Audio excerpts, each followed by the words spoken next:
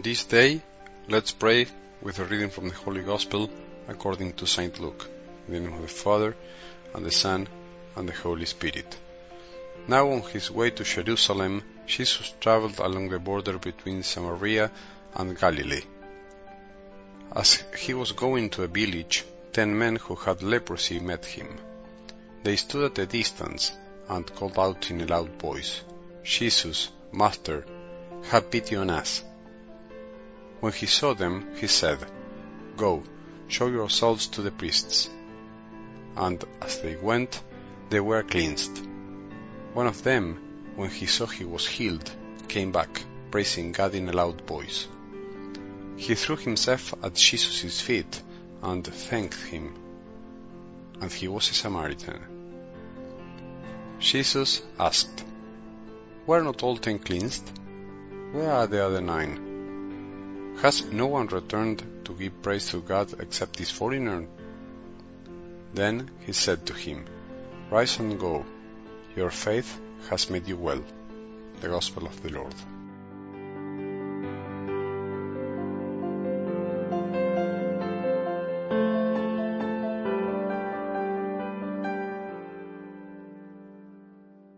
In Sunday's parable, Jesus told us that the bridegroom keeps us waiting. The great certainty that we have is that we don't know when Jesus will come to meet us, but what we do know is that it will be like the meeting of a husband receiving his wife. Jesus seems to like to make us wait. He likes us to wait for him because waiting is a sign of love. As St. Paul said, love waits for everything. And the beautiful thing about all this is that it isn't necessary to wait until our departure to meet Jesus, because we can do it every day. That's the big difference. Jesus is the bridegroom who is always there and comes to us in 1,000 ways to wake us from our slumber or lethargy. So, to be prepared, what we must do is to become aware every day to the many little ways in which our Lord makes himself present, in personal prayer, in the presence of our brethren, and in the services we render. In today's reading from the Gospel, I like this question that Jesus poses. Were not all 10 cleansed? Where are the other 9? Likewise, we can ask ourselves, where are all the people who are healed by Jesus, who ask him insistently for something and then disappear? What about us? If at one time we ourselves have been healed, where are we? How did we experience healing? Is our experience of faith similar to that of the Samaritan? Today, I propose that we think about 3 characteristics of faith that can help us see if our faith is mature, complete, and if it is the faith that saves. Is our faith not only a faith that heals, but a faith which makes us rise up and live a life of salvation? The first characteristic of faith is trust, and that is the faith which all 10 lepers had. All of them trusted. Jesus told them, "Go, show yourselves to the priests." This was the condition the lepers had to undergo in order to be accepted back within the community. All 10 trusted and set out to obey Jesus, and finally, thanks to that trust, they were healed.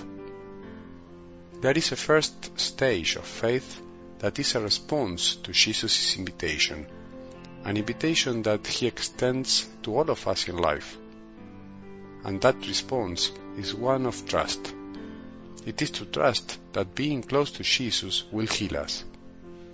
And so, the first consequence of this trust is healing. All 10 are healed because they trusted. Oftentimes, we too have been healed of something that ailed us by being close to Jesus. If this hasn't happened to you, think about this. You need to approach Jesus and trust him to heal you in some hurdle in your life. Perhaps it's a sin, a weakness, a vice, or something that doesn't let you live and that isolates you, because ultimately that's what leprosy is, to be isolated from everyone. The second characteristic of faith is the act of giving thanks, and that is the characteristic that only the Samaritan had. Let's think about this, the act of giving thanks. Faith must lead us to give thanks. It must lead us to throw ourselves at Jesus' feet with our faces to the ground, giving thanks, or praising God out loud. This second characteristic of faith is one that few people have. It implies living in gratitude while realizing that everything we have we received from God. Let us think if sometimes we are somewhat lacking in this characteristic of faith, the act of giving thanks. And the third characteristic of faith is to set out on the road. Jesus finally tells the Samaritan, "Rise and go." In other words, set out on your way. Faith is setting out on a journey and getting on the path to follow Jesus. That is salvation.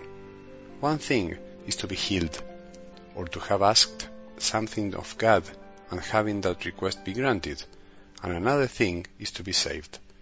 To be saved is to set out on a way to enter into communion with Jesus, with God, in order to know God. Because that's eternal life, says Jesus. They must know you, the only true God, and Jesus Christ, whom you have sent. A mature, complete faith is the faith that places us on the road to salvation, which is getting to know Jesus more and more every day. Well, I hope that today we can think about these three characteristics of faith, analyze the stage at which we are, and evaluate the areas where we have to strive harder because we forgot to try.